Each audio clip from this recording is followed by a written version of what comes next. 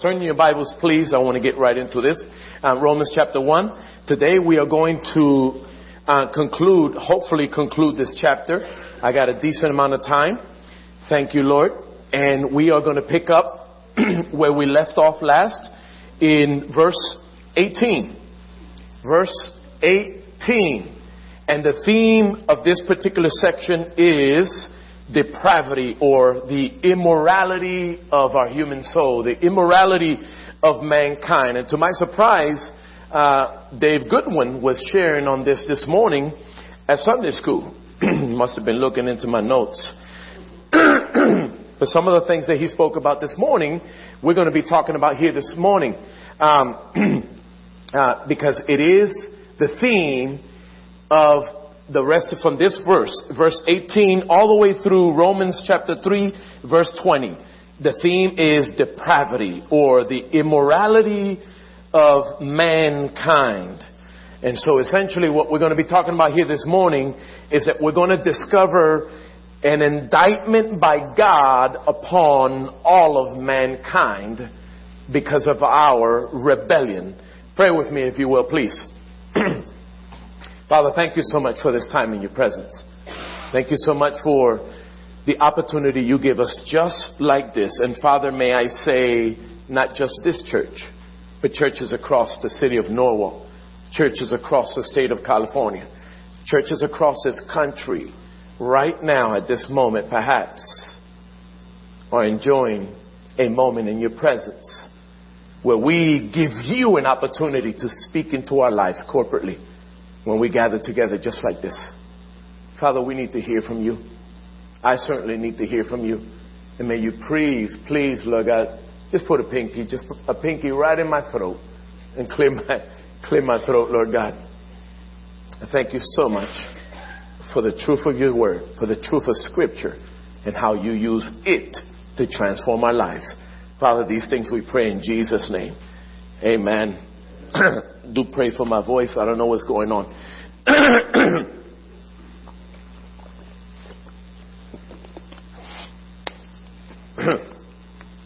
So the first principle, look at verse 18 with me.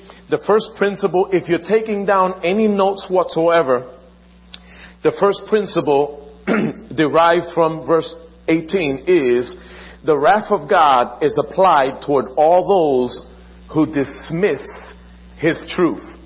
I'm going to repeat that. The wrath of God is applied toward all those who dismiss his truth. Verse 18 reads, "For the wrath of God is revealed from heaven against all ungodliness and unrighteousness of men, who by their unrighteousness suppress the truth." The wrath of God is revealed from heaven against all ungodliness and unrighteousness of men, who by their unrighteousness suppress the truth. It's amazing that Paul the Apostle actually acknowledges something like this, because more often than not, especially in the society that you and I are part of today, we hear statements like God is love. Yes, 1 John chapter 5. In fact, all of the first epistle of John, towards the end of your Bible, speaks of the fact that God is love. And we know that God is love. But there's a special verse found in the latter half of the book of Hebrews that says that God is also a consuming fire. God is, in fact, a consuming fire. But just because God is love, it does not mean that he is not at any given time going to apply judgment on mankind. Just consider the nature of society today for a moment. And it doesn't take long for anybody. Turn me down, Habib, just a little bit. It doesn't take long for us to realize, when we consider society and the condition that it's in, that God is dealing with us. On the end, we are on the receiving end of the wrath of God, or God's judgment. Have you ever heard somebody make the statement that life, or rather that the world, is in the condition that is in because God is no longer present? The world is in the condition that is in because God is not on the job, because God has abandoned us, because God has forsaken us. Have you ever heard that before? Let me see your hand. And the reality is, it's not the reason why the world is in the condition that it's in.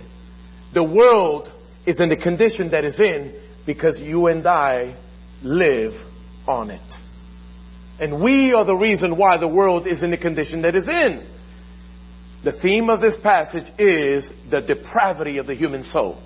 We are inherently, we talked about this morning, we are inherently sinful. We are inherently evil. It means it's a reference to our condition apart from God.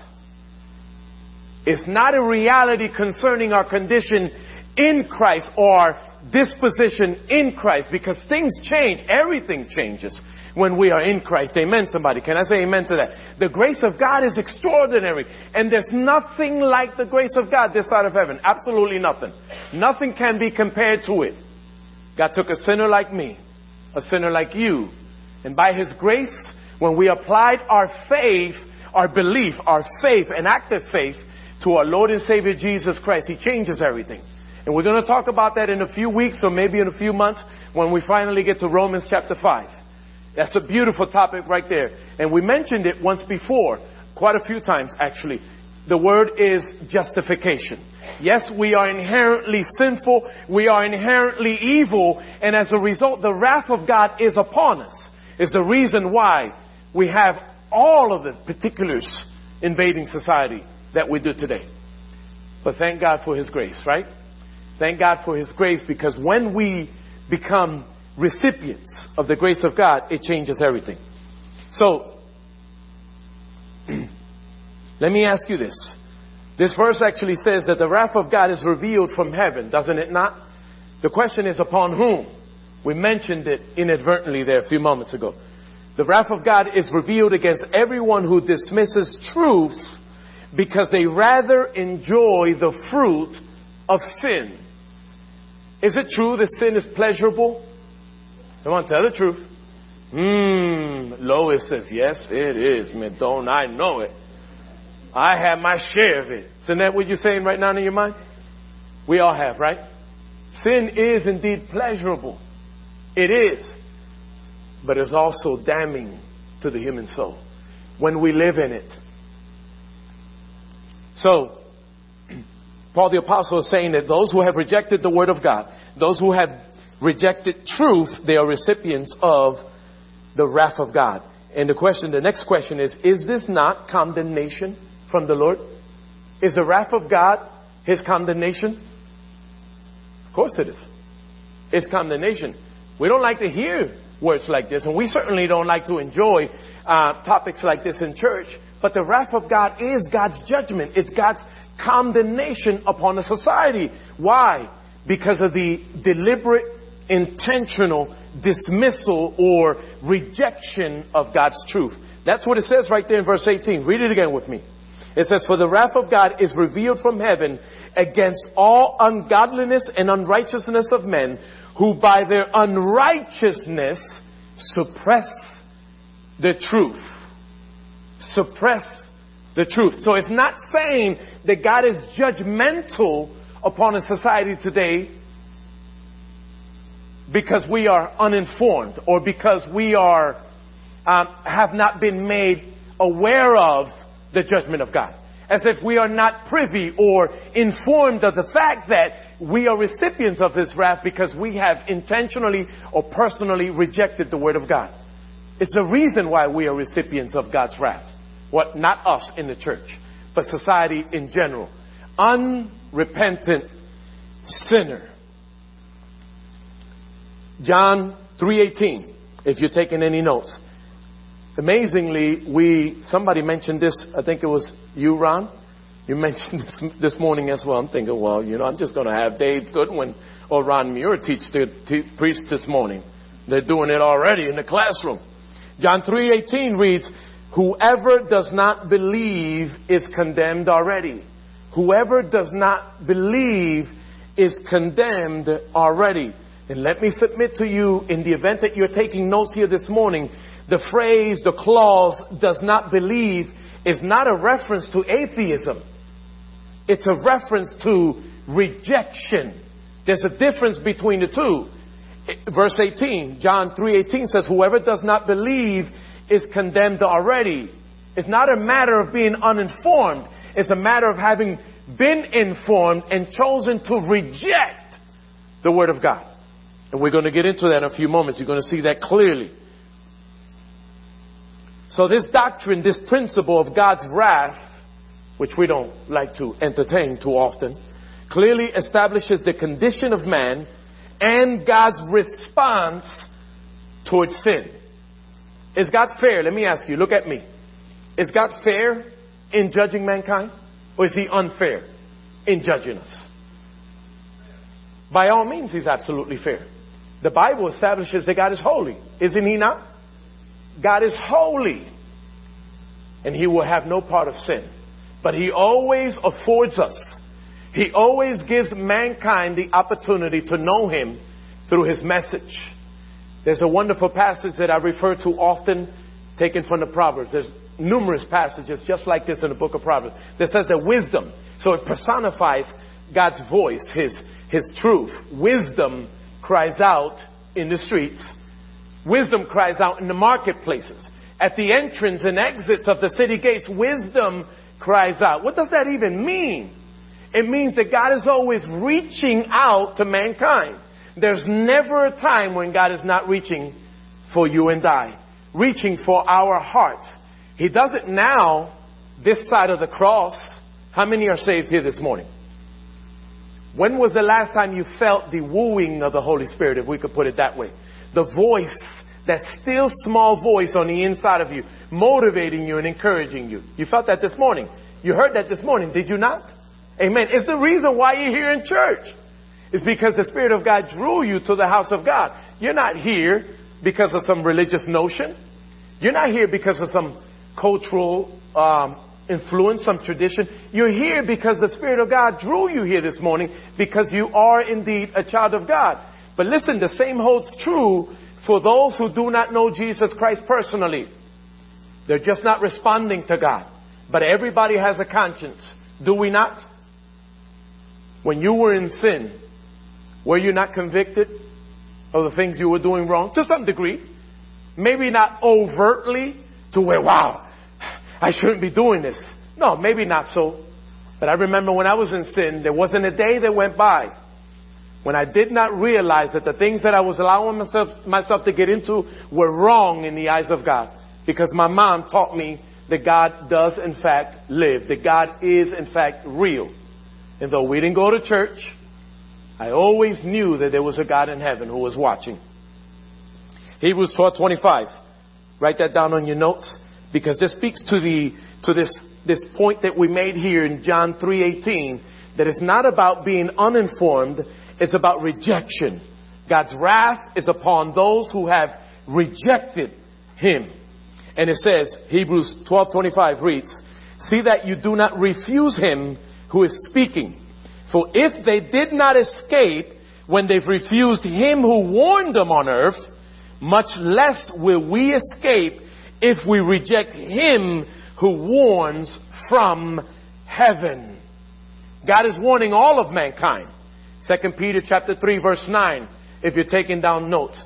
It says God is not willing that any should perish, but that all should come to repentance. So there's an effort from heaven, even with regard to God's wrath, even in regards to God's judgment.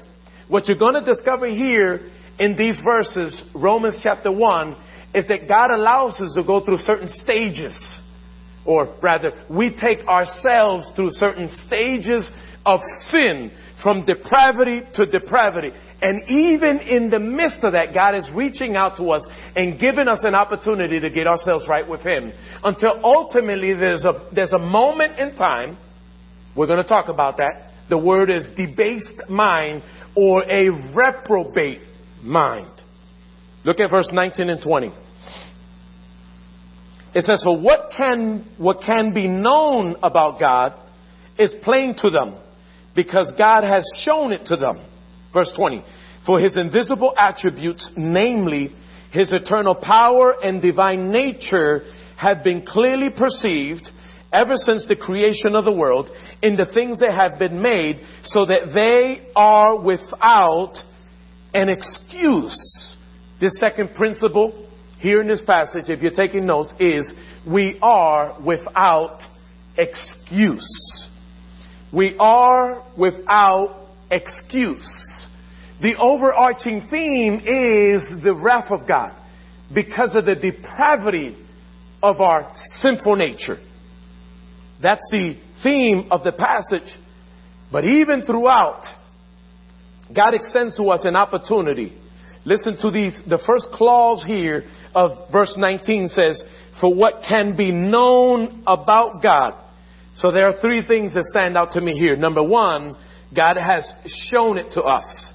What can be known about God has been revealed to us. Secondly, it has in fact been perceived. Look at that in that verse. It has been perceived by man. And thirdly, that we are in fact without excuse. The question is, how has God revealed himself through us? What is the context of these two verses that we just finished reading? What is it saying? It's saying that God has revealed himself to us and that we have in fact been made known. We've recognized the truth of God. We've perceived it and we've chosen to reject it. Now I'm talking about unrepentant sinner, of course. The context is, number one, that through the creation of the universe, God has revealed himself through mankind. When you consider science in its truest forms, I'm not talking about the pseudosciences, because there are a lot of pseudosciences out there that really are not science at all. True science in its truest form actually confirms the truth of Scripture. It actually validates the existence of God. Did you know that? True science proves the existence of God. Let me ask you, how many of you ever heard of laminin? We talked about that once before. Now I'm not going to repeat that. Have you ever heard of laminin? Anybody? Let me see your hand. Because this is our participation. And if you haven't heard of laminin, Google that when you leave here today. Laminin. Laminin. It's a cohesive molecule in the human body. And without it, we would not have the physical structure or the density that we have in our physical form today. I would not be able to walk in this manner without laminin in the human body. It's the rebar of the human body. And when you look at laminin under a microscope, it's in the perfect shape of a cross. 1 John chapter 1, verse 17, I believe it is, where it talks about that he was before all things. Speaking of Jesus Christ, he was before all things, and in him all things are held together. In him all things consist. In him all things are held together. Just think of that. Science is pseudosciences, that is, are unable to explain why it is an atom, a simple atom. Listen to me, a simple atom. There's nothing simple about the atom, right? It's extremely complex. But scientists do not understand why an atom can hold itself together the way that it does. Why is it that the various elements of the atom do not explode in opposite directions? The reason is simple. Jesus holds everything together. He holds everything together. The wood on these benches, every molecule in our body, even the air, the water, everything that exists, he holds together. When was the last time an evolutionist proved any of his theories? When was the last time an evolutionist, we're talking about science, right? Because it says that through science, it's essentially what's being said in these two verses. Through nature itself, God has revealed himself to mankind. Notwithstanding the fact that God has spoken over the centuries through prophets, through seers. God has always communicated his word through his men, through women of God. Has always. But here, for whatever reason, Paul has chosen to say in these two verses that through nature itself, God is communicating his word, his wisdom. And that because of nature and how God reveals himself through it, man is without excuse. The fact is, God's fingerprints on everything that we see with our naked eye. Take a look at this. What do you see here? It's a pine cone, right? This past weekend, I was over in Oak Glen. They got pine cones like 10 times the size of this thing. And I went out there and I was so giddy like a little child. I'm running around like, wow, I've never seen anything like that before in my life. Never. I'm like, what? And listen, my ignorant self, I reached down to pick one up and guess what happens? I got pricked in my finger and I was bleeding out of my fingers. I'm like, what in the world just happened here? And I'm thinking it's an animal or something like that. I got stung by a wasp or something. And when I looked, they grow so long that they curl like that and they got these needle points on them. Somebody should have told me that. This seems simple enough, doesn't it? I said simple enough. Lord have mercy. It seems simple enough, but it's not. If you're a person who appreciates math, there's a mathematical code that actually makes this shape, the way that it sends up like that, makes this shape possible. Did you know that mathematical code is also in all of life? It's in everything, including your body. Look it up. It's called the Fibonacci code. It's in everything. God has placed his fingerprint in all of life so that when we puff ourselves up, he is always there revealing himself nevertheless. Look at verses 21 through 23. I got to accelerate here just a little bit.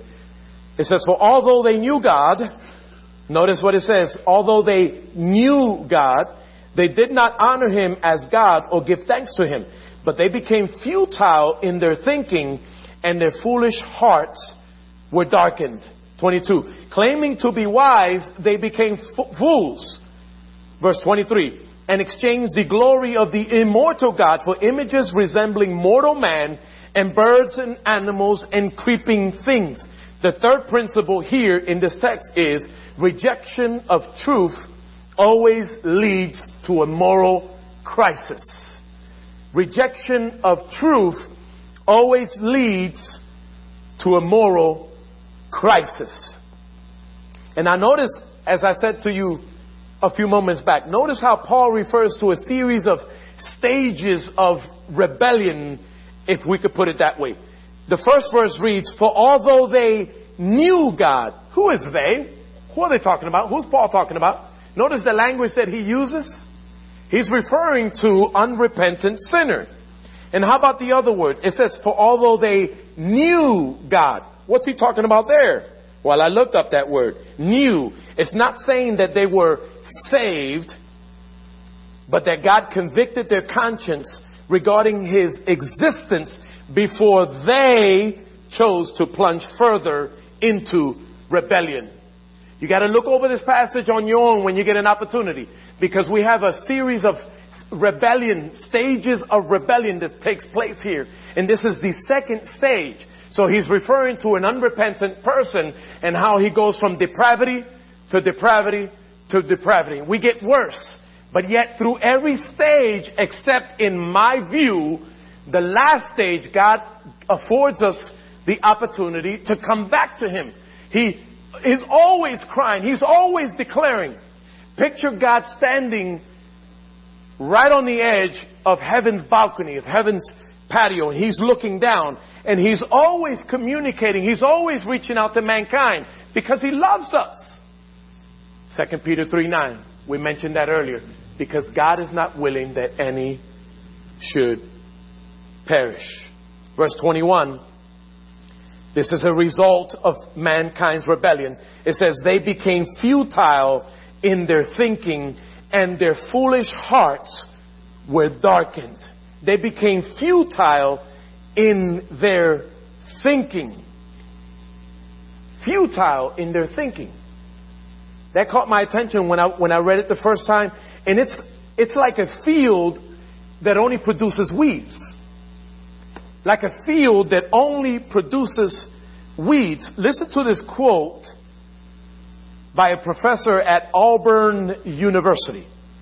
He says, so, since all knowledge is grounded in God, thinking becomes futile when God is denied. Unbelievers suppress what they know to be true and are therefore cursed with futile thinking and thus believe lies. Unbelieving thought swings between rationalism and irrationalism, each constantly borrowing from the other. Imagine a futile mind allows me, if I were of that nature, would allow me to believe in all the lies that Satan was speaking to my heart, my mind. It's the reason why society is the way that it is. Getting worse and worse. As time passes, we grow worse. Mankind gets worse. And if you and I, as children of God, if we are not careful, 1 Corinthians chapter 2, verse 14, Paul the Apostle goes into that language where he states that the natural mind does not understand the things of God. Because the things of God have to be spiritually discerned, right? So when was the last time you sought to understand something that God was trying to reveal to you? He wanted you to understand, to hear Him in a particular area of your life.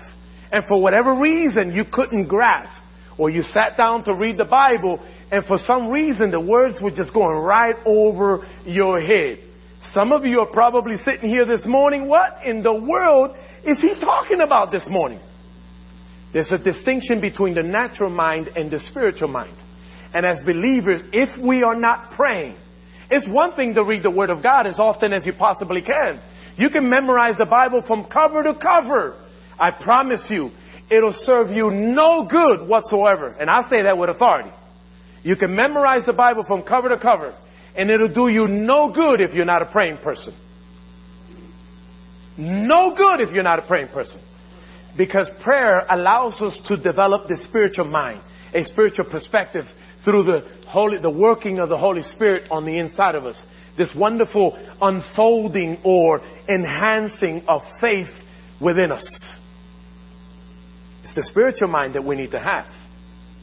Romans 8:14, Paul the Apostle, he says that those who are spiritually minded, those are the children of God.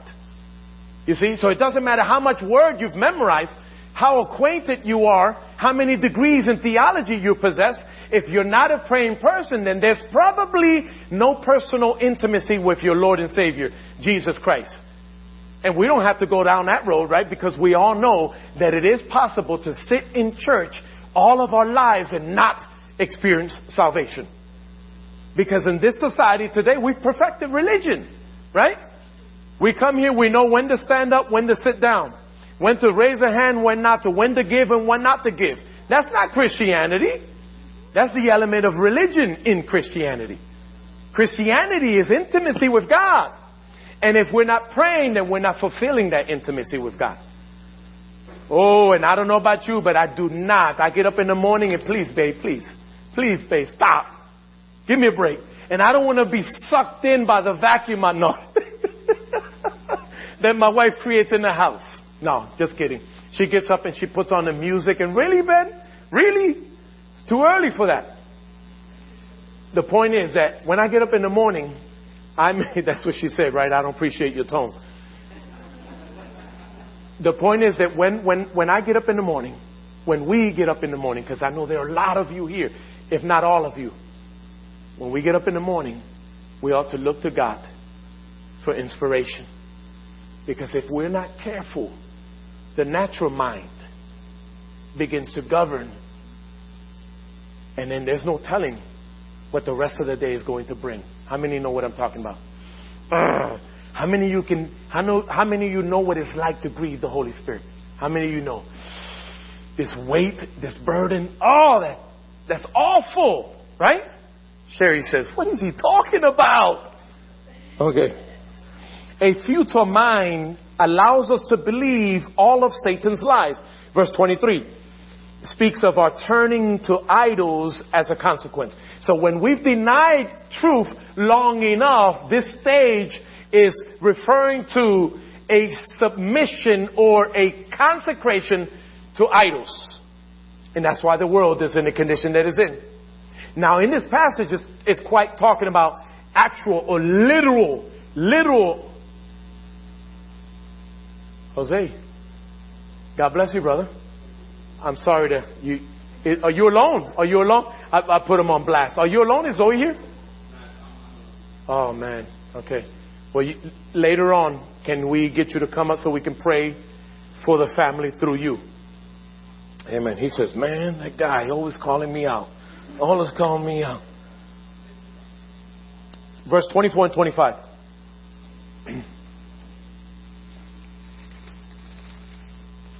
It says, therefore God gave them up in the lusts of their hearts to impurity, to the dishonoring of their bodies among themselves. Verse 25, because they exchanged the truth about God for a lie and worshipped and served the creature rather than the Creator, who is blessed forevermore. Amen. This fourth principle is rebellion will always result in greater measures of depravity. Rebellion will always result in greater measures of depravity. Verse 24 says, God gave them up. He gave them up to what? To impurity. This is another stage of rebellion.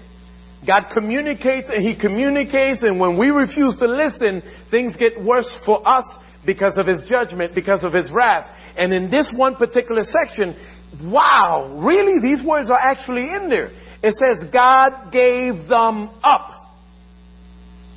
And of course He gave them up to the impurity. It says they began, the quote is, they began dishonoring themselves. They began dishonoring their own bodies. What's he saying? Things like fornication, adultery, and the one word we don't use often, bestiality. Bestiality. And how many of you have been watching the news? How many know that a very prominent physicist in the University of Michigan this past week was charged with bestiality? Caught in the act of penetration with a dog. A prominent physicist. I guess he did it in the name of science, huh? Lord have mercy. So when this happens, because we know this, well, we may not necessarily know the statistics, but we hear about all the venereal diseases, right? All the STDs, right? Our nurses know. One day we're going to have them stand up here, right? Just imagine the list is endless in terms of what we can contract when we are unfaithful in that way, unfaithful to God, that is, whether we're married or not. Fornication, if you're not married, that word also applies to a host of other things. But adultery, if you are married, and how that applies. Infidelity. Yes, I know Jesus today. I cheat on my wife tomorrow, and the following day, so to speak, I can die of AIDS. All the while having confessed my sin to God and receiving forgiveness, right? But still end up reaping the consequence. STDs. It's not a good thing. I mean, we got some stuff out there in the market today that is scary. Things are scary. 27.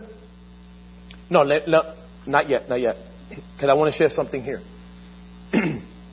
Concerning rebellion and this particular stage. Genesis 6:2. Write that verse down if you can. Because verse 25 in this text says they exchanged the truth about God for a lie. And isn't it true that rebellion always promises fulfillment, but it never delivers? Isn't that true? Rebellion always promises fulfillment. It's the reason why I chose not to give my heart to Jesus until my life was broken in the prison cell. It's the reason why you chose not to give yourself to Jesus Christ until a calamity entered your life. Somehow, some way, at some point, God drives in that final point. I need your undivided attention right here and right now, because I am real, and you're not going to proceed any longer until you acknowledge my existence. And oftentimes mankind does not. Okay, I get it. You're real. And we still walk away from God. It's the reason why we have about 7.5 billion people that do not know Jesus Christ on this planet. And so this is a very, very sticky situation because God responds, right? He's always responding to mankind's sin.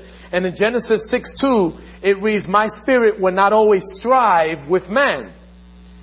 In other words, because of rebellion in the life of an unrepentant sinner, it is my view that there comes a time when a person is just utterly lost. We're going to get into that now. Look at 26 and 27. Did I just read that? No, I didn't, right? Okay. For this reason, God gave them up. This is another stage from depravity to depravity. For this reason, God gave them up to dishonorable passions. For their women exchanged natural relations for those that are contrary to nature. 27. And the men likewise gave up natural relations with women and were consumed with passion for one another, men committing shameless acts with men and receiving in themselves the due penalty of their error. It says in verse 26, for this reason God gave them up to dishonorable passions. I think it's quite obvious that God is displeased with sin. Isn't he not? I think it's quite obvious that to God, sin is detestable. And as a consequence, mankind is punished further. Have you ever heard of someone struggling with homosexuality say that he was born that way or that God created him that way? Have you ever heard that? All the time. It's prevalent now. There was a time when the person practicing that sin would not acknowledge it in those words. But nowadays, we got a different breed of homosexuality. We have a different breed of lesbianism in society today. I mean, there's a boldness. I think California is the epicenter. I mean, there's some crazy stuff happening out there. There's churches even defending this cause. Churches rallying behind this cause. Makes me want to cry. It's crazy, but it's happening. There's a church in New York City. I won't say any names. It's a mega church in New York City. It welcomes all homosexuals and encourages them to stay as they are. All churches ought to welcome homosexuals, right? But we ought not to encourage them to stay as they are. Sin is sin, right? But this church welcomes them and encourages them to stay as they are. Both of these verses, 26 and 27, they both refer to God giving, that these people, unrepentant sinners, gave up natural relations. This is a reference to a free exercise of their will. A free exercise of their will. It is not normal for a woman to be with another woman. It is not normal for a man to be with another man. And this text makes it clear that homosexuality and lesbianism are both rooted in sin. But I think this church already knew that. Verse 28. And since they did not see fit to acknowledge God, this is another stage from bad to worse. Since they did not see fit to acknowledge God, God gave them up to a debased mind to do what ought not to be done. Extraordinary. It says, since they did not see fit to acknowledge God, God gave them up. This is past tense. God made an opportunity for them to hear the word of God in the previous stages of their rebellion. God is always making an opportunity for us to come to Him. Always, always. There's no such thing. I don't believe it. There's no such thing as a person parting from this life and not having received the gospel in one form or another. There's no such thing. None. Maybe not necessarily overtly hearing the gospel as you are hearing it here this morning. But the first verses that we read in this passage indicate that God communicates His message through nature itself. I never heard the gospel growing up. My mom mentioned God from time to time, but I never heard the gospel. And yet there was never a day when I wasn't convicted of the sin. Why? Because everything around me convinced me of the existence of God. Everything. God communicates through all of life. He has a way of doing that. It's one of the means of revelation from God. This verse says, God gave them up to a debased or a reprobate mind. What in the world does that mean? As I said to you before, I believe it refers to a person who has been rejected by God and is therefore beyond hope of salvation. I know that may not fit too well with some of us here this morning, but that's just simply what I believe. Verse 32. Look at verse 32, and it gives us a glimpse as to why I say it. Verse 32. It says, though they knew God's decree that those who practice such things deserve to die, they not only do them, but give approval to those who practice them. It's a hell-bent spirit or soul, a hell-bent life. A person has determined for himself or herself that they will live life on their terms and their terms only. And it's the reason why I cited Genesis 6:2. And I know that your version, the version of your Bible may read differently from mine. But mine reads, and my spirit will not always strive with man. God is not always going to put up with us. Verse 29 through 31, and I'm done. I got 5 minutes. 29 through 31. It says, they were filled with all manner of unrighteousness. Wow, that's a condition. Evil, covetousness, malice. These are particular sins. They are full of envy, murder, strife, deceit, maliciousness. They are gossips, slanderers, haters of God, insolent, haughty, boastful, inventors of evil, disobedient to parents, foolish, faithless, heartless, ruthless. Kind of describes his generation, doesn't it? Describes his generation. And yet the fact is, this text was written a long time ago. Solomon in the book of Ecclesiastes says that there's nothing new under the sun. What is, has been, and always shall be. There's nothing new. The point is that society has always been the way that it is because we have a depraved, sinful nature. Because we are inherently evil. And we have this natural inclination to walk away from God. Now that applies to us as Christians. To the unrepentant sinner, they have a natural inclination to live as they currently are living. But for you and I, we have to be careful. Because there's a part of you that hasn't been sanctified yet, right? There's a part of you that doesn't know Jesus yet. I say those words loosely. But there's a part of me that I have to corral every single day. I have to pull my own coattails, so to speak. I have to draw my own attention. I have to rebuke myself from time to time. I don't appreciate your tone. You don't have to acknowledge anything there. Boy, I tell you.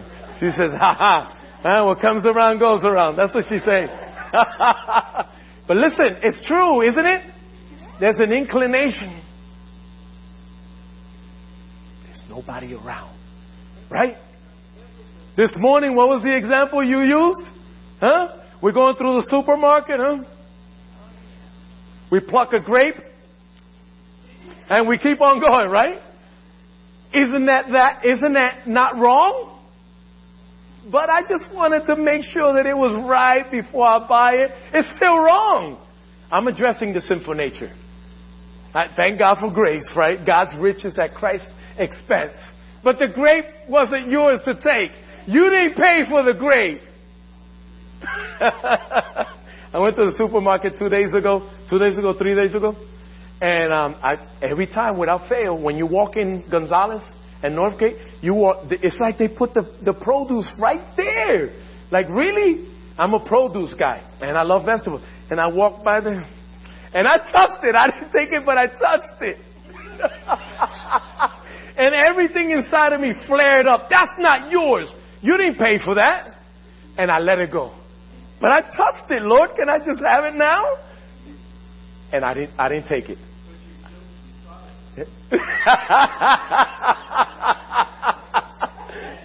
Okay, well, listen, I repented then, right? I repented. I repented before I took it. So listen, let's close this up. These verses 29 through 31 give us a clear description of society today. And there's a vast list of sins. They're there. Consider them carefully. Consider them wisely. We are not exempt. We are not exempt just because we know Jesus. We possess a nature that if we don't check it, it'll run rampant. It'll run right out of control. And we end up doing things that are not pleasing to God. Unrighteousness, evil, covetousness, malice, envy, murder, strife, deceit, maliciousness, gossip, slanders. Slanders. When we talk bad about each other.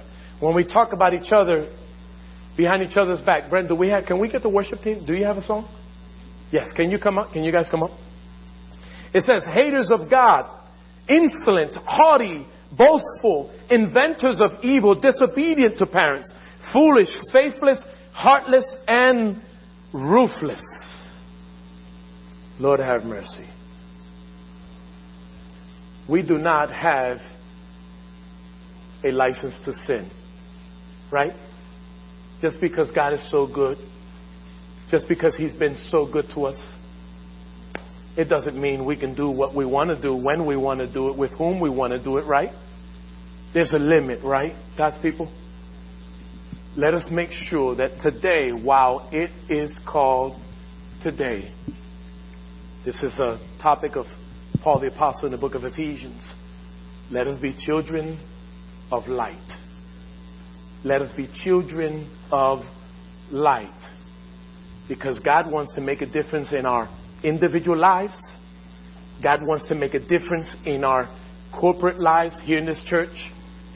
But ultimately, and more importantly, God wants to use us to make a difference in the lives of people who do not know Him personally. There are a lot of people out there that do not know Jesus Christ. And we don't have to go scurrying around looking for somebody necessarily, because we have unrepentant sinners in our own families. Right? In our own families. Look no further than your own home. That's your number one ministry. Try to make a difference under your own roof. Your children who are not necessarily lined up with serving the Lord, be an encourager today. They need to see good example from you today. They need to hear something. Because God has always given us an opportunity to hear His voice so that we can line up with His standard. Always. He's always grateful. Did you take note of the stages of rebellion? How we go from bad to worse, from worse to even worse? That's what happens. And through every stage in that text, God was extending an opportunity to the masses to recognize and to acknowledge Him. But in the end, God ultimately turns people over to what I believe to be a reprobate mind, a hopeless situation. Stand with me. Let us worship together this one song. Then I'll come back up before you to pray us out. We're going to ask the Lord this morning, as we sing this song, let this song be a prayer for my life and for your life. Asking the Lord to give us clean hands. Let's bow before His presence and make this song a prayer.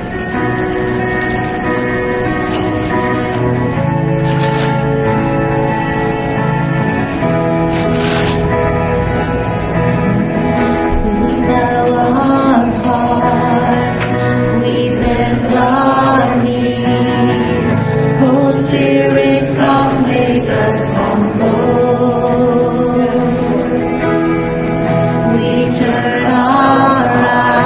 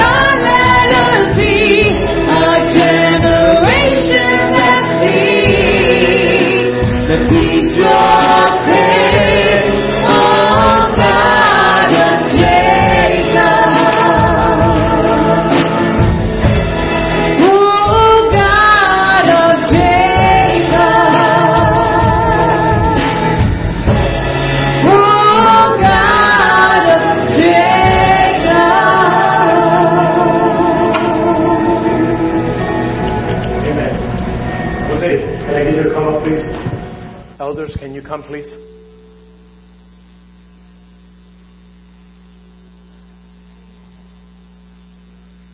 Love you, man. We just want you to stand in proxy for your family, right? We understand as a church. And if you don't know, Zoe is... Can you tell us? Can you tell us? Can you give us them cordless? Because everybody here in this church loves Zoe.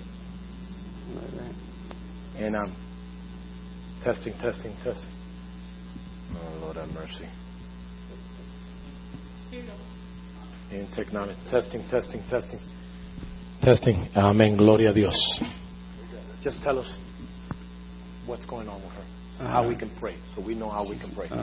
Well, Zoe's, she's been sick. I guess she has like a hernia. And ultimately it's just been getting worse and worse. To the point where she can't even... it hurts her to walk. And then... and then the heart problem too. So she just, pretty much... So there wasn't anything else? Because of prayer petition? That's the two things. Well, her children are sick. That's it. That was the other thing. Why the kids? Your boys are sick, right? Yeah, and the boys too. They came down with a fever the other day. So... Okay. So we're going to pray. Okay? So we're going to just... Right there. Yes. Come on, Lord. Let's pray.